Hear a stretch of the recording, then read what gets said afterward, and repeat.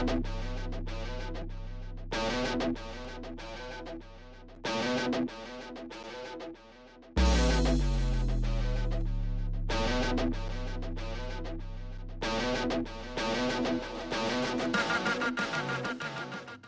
up, everybody? This is Rowdy here from the Inclusive Activism Podcast, and it's been a while since I've sat down and recorded a solo one. I'm sure you're like, what do you mean a solo one? We haven't heard a lot of other podcasts with other people. Let's just say that inclusive activism will be undergoing an emerging evolution in the very, very near future, which I'm excited to see and hear and do. So I'm excited about some of those things. But today, I didn't do one of those little clever teasers today. But today, I got something that I picked up when I was at Anytown Camp. And so I'll give you kind of the background of the idea, and then I'll tell you about the idea, and then I'll tell you about how we can use the idea. All right? So first off, the thing I'm going to be talking about is impatience versus urgency when we're doing the work of facilitation to help people understand some of these issues related to social justice. And then I want to talk about urgency and how we have to use urgency instead of impatience to kind of make a difference. So with that, we were in camp, and I'm not going to be listing anybody's names or anything because what's said at camp stays at camp, but I can more macro tell you about the problems that we were encountering. So as we were teaching people stuff in camp, some stuff came up, and we were talking about issues that people had very emotional reactions to, right? And this makes sense because when you think about white privilege, there's some emotional reactions connected with that. Or you think about men's connection to patriarchy and reproducing patriarchy, of course, right? We're gonna have emotional reactions to those things, right? It's hard to do some of this work and be really, truly non-emotional, right? And so while this was going on, we were talking about some of these things. We were trying to come to understand some of this stuff. And in doing so, I felt like some of the times when we were talking to the folks at camp, I felt like we were a little condescending. We were saying stuff that felt a little angry. And again, I'm not trying to critique my campmates as much as talk about a problem that I see in the world, right? Because when you're doing the work, it's hard because I think inherently you have to be very, very patient and other focused when you're going to try to take someone from, I don't understand systemic-ism, I don't understand systemic sexism, racism, classism, whatever, and I don't understand privilege, and I don't understand intersectionality, and I don't understand all this stuff, right? And I've been told this is a woke space and that people are super woke at this place, right? So you're expecting perfection and that everybody's going to have to reproduce this idea of perfection. Again, I feel like coming in, this is already a really, really complicated topic and issue. So just to talk about some of the issues that we're coming into the door with, those are some of the things I think that we're working through and trying to find a way to figure out. So with that, I'm noticing this thing and I'm feeling like there's kind of this impatience, right? And so I mentioned, I'm hey, I feel like we're kind of impatient with folks. We're really getting mad at people. And then some of the critiques that I heard back were well, are you saying we don't get to have feelings? And I was no, I don't think I'm saying you don't get to have feelings, right? I do think you get to have feelings doing this work. I do think your response has to have a measured sense of feelings embedded in it.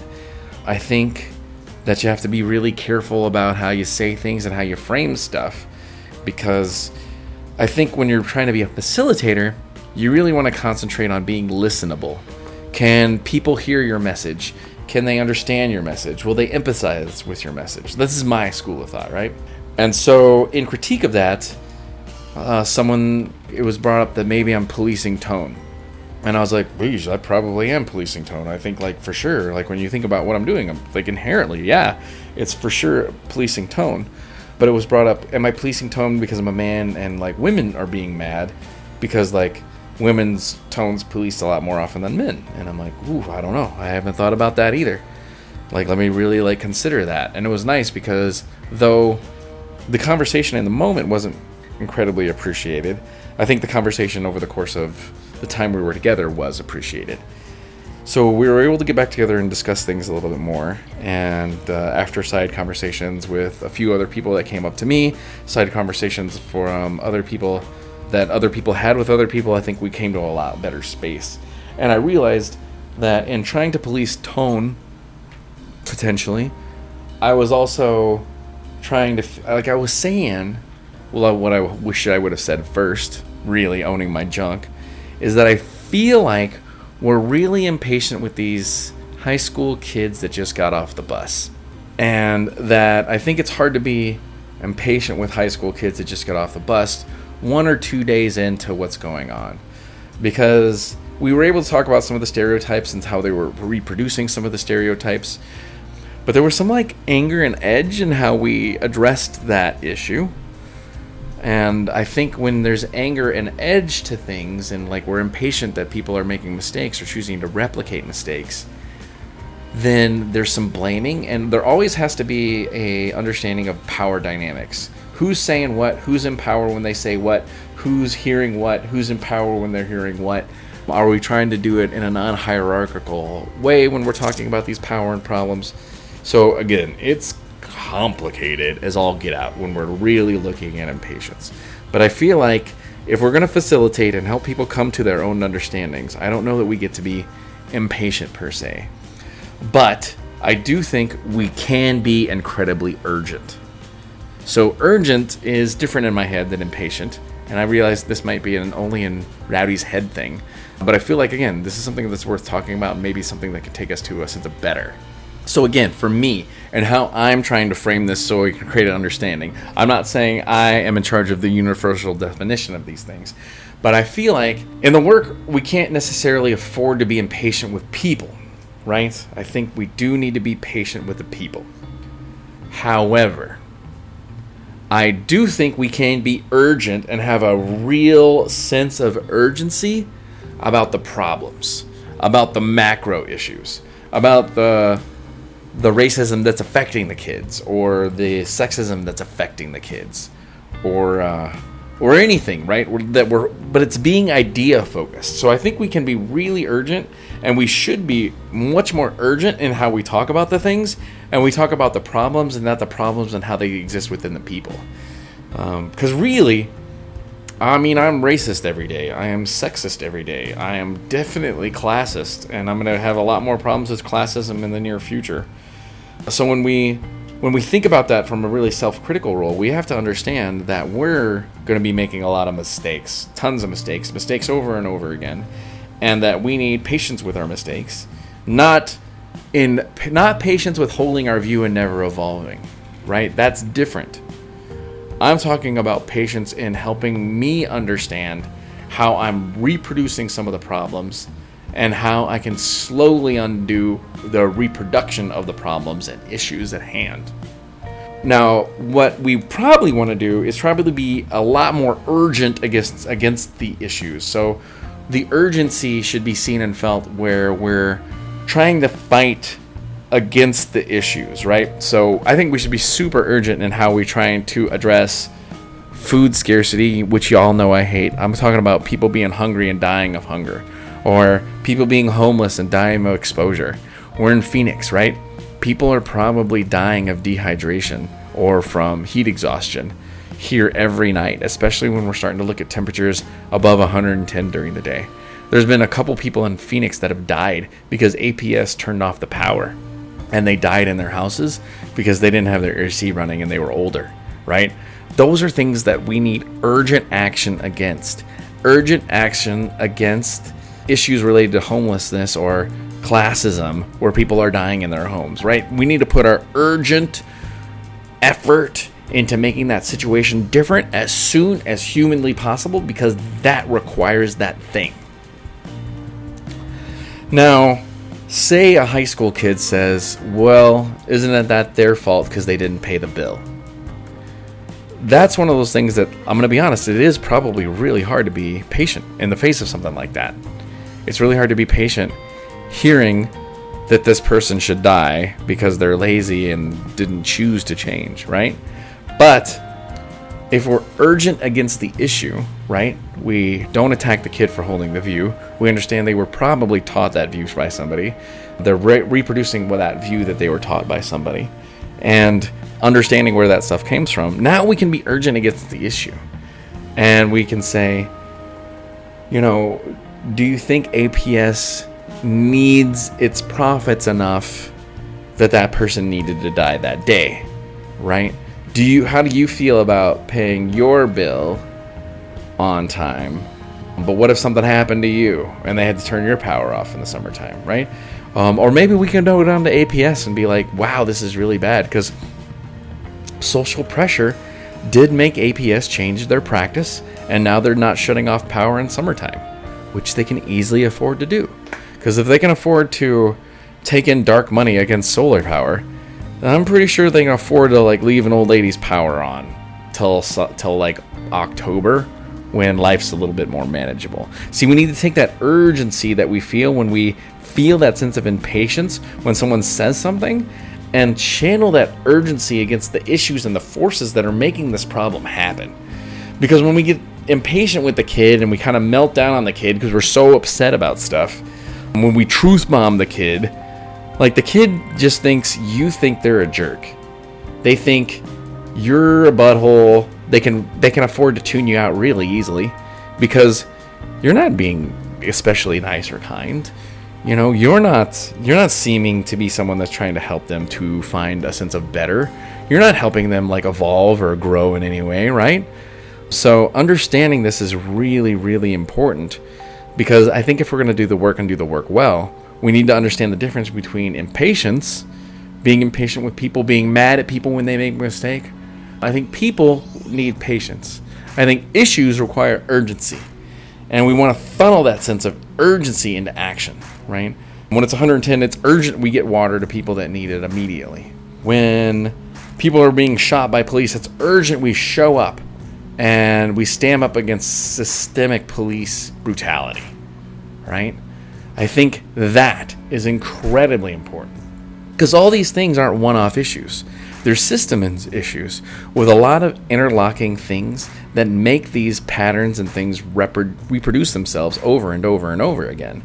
And until we understand that these are systemic issues, not individual actions, we're going to get impatient and mad with each other. When we get impatient and mad with each other, we're going to choose to tune each other out because you feel like you're being holier than thou when you judge me. You feel like you never make mistakes and that you only think I'm a jerk or a butthole. And when I do those things, I get to tune you out. I get to choose to not listen to you and make my bad feelings I associate with you the problem, rather than the problem be a systemic issue that exists in the world. So you see the difference?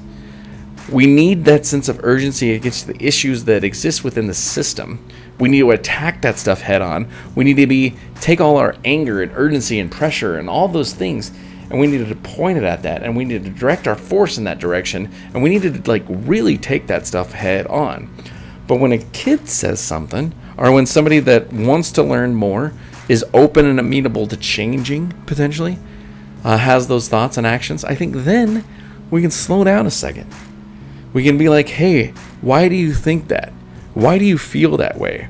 Remember, rationalize means that people they ration out the thought of their lies. They're using ration to ration out their lies. Their rationale for that lie, right? We need to understand their thinking behind that thing. We need to think about what are the excuses that allow them to see and think in this way. We need to understand that thought so we can attack that thought in the world and make a difference with that stuff in the world. So remember, today what we talked about the difference between impatience and urgency. We talked about what impatience looks like and how impatience might work interpersonally when we're talking about issues of social justice. We talked about the idea of urgency and how I'm framing urgency to be more urgent against the problems that we see that exist in the world, and that we can be as urgent or impatient with issues as much as possible. Because when we're focusing on the systemic issues, the big ideas that exist in the world, we don't have to be patient with those ideas. They're just ideas. We can be very active, very aggressive against those things because we want to fight those and undo those thoughts and ideas that are so icky and gross and problematic. But we don't want to do the same thing or make the same feelings happen within individuals, right? So we talked about how we need to know the difference between impatience and urgency with individuals. What is that scene? What does that feel like? What does that look like? How do we do the difference between those things? So again, when we talk about those things, we don't talk to the people that are displaying the things. We talk about the thing that's the issue, right? So we don't talk about white people. We talk about whiteness, or we talk about white supremacy. We don't talk about you as a middle class person. We talk about classism and what happens between the classes and what's okay to happen to one class and what's not okay to happen to another. We don't talk about how men suck. We talk about how the patriarchy favors maleness and people acting in a male way and reproducing patriarchal notions. And we can be super mad at that stuff, but we don't necessarily need to get mad at Billy, the guy who's reproducing the stuff, but nobody ever taught him about these things, because that's how the problem persists. So remember, when people say bread, not bombs, consider, are you giving someone a bread of truth that they will eat, taste, slowly digest, and then slowly make into part of themselves? Or are you truth bombing them? Are you bombing their notions of their ideas? Are you bombing their notion of their identity and how they exist in the world? Are you bombing their sense of self-worth and who they are and how they show up in things? Again, bread not bombs makes sense all the time. Are you giving truth bread, or are you dropping truth bombs? Because I haven't seen anybody had a truth bomb dropped on their head and then immediately repented of their ways and started changing who they are and showing up in the world differently because they had that truth bomb thing happen to them. I think that truth bread notion is something that we need to do for all of one another. And I'm not talking about savior stuff. I need truth bread too. And I feel like, people say I'm pretty woke, but I still make a lot of mistakes for someone that's allegedly pretty woke. And a truth bomb's not going to help me as much as truth bread is, especially given to me by someone that loves and cares about me, or something that's given to me by someone that wants to see me be a better person tomorrow, right? It makes me think of this thing that I said to somebody over camp, because they were really uncomfortable with their sense of masculinity. And I said, I don't know that you can ever be man enough in this world. I don't think you can be masculine enough. I don't think you can be man enough. I don't think you'll ever be man enough. But if you focus instead on being human, to be human inherently is to be imperfect. To be human is to embrace the fact that you're going to make mistakes. To be human is to have moments of amazing breakthrough and also have moments of amazing downfall and humility. If you're trying to be a human first, you'll probably nail it. If you're trying to be the perfect man, you're probably screwed, because there's no way to do that, and we've made a culture of ripping down men in those ways. So be human first. Treat people as human first. Treat ideas as problematic and not people as problematic. Those are just symptoms that are manifesting within the person of the ideas that we need to attack and fight and do something about. So remember where the fight is to be fought, and remember where the symptoms are being shown. And understand, sick people show symptoms, right? We don't yell at someone because they got the flu, but we attack the flu virus with our utmost effort, determination, and sense of urgency, because that is our problem, not the sick person. So with that, catching up on what I have been up to the last couple of days. So the biggest thing that I have been doing recently has been Anytown. I was at Anytown the week of the 22nd through the 29th. So 6 days of Anytown, really interesting stuff. We're able to talk about some issues that really had some great gravity. I felt like the kids really seemed to understand what we were talking about. They had their first reunion at a protest against ICE, where they were dropping off migrant families to get the ankle bracelets. And that was the first thing that Anytown did after the camp. So 50 people went to that camp. Well, 80 people total. And 33 on Tuesday morning at 9 o'clock showed up at ICE to protest the inhumanity of man as the first, a kind of official, unofficial Anytown gathering. So in short, that felt really, really good. With me, I wasn't able to really do any self-care at Anytown other than being deeply involved in service. I sat down and did the math on Anytown. It's about 137 hours of service with training as well as full camp. So know that is a lot of service. And so I'm really glad I did it, because I think I really was able to make a really significant difference. And as far as self-care, I'm getting back on the self-care train this week. I did leg day, and I got some good cardio done that day. And I also was able to get chest and shoulders in, got some cardio in that day. Wednesday, got to get a good workout in early. I think I did arms that day, and then focused more on cardio. Got to have a good lunch with my president. Didn't do anything on July 4th. Just spent some time around family and people that I love that day. Today, I got back day in, got cardio in, so I'm getting there.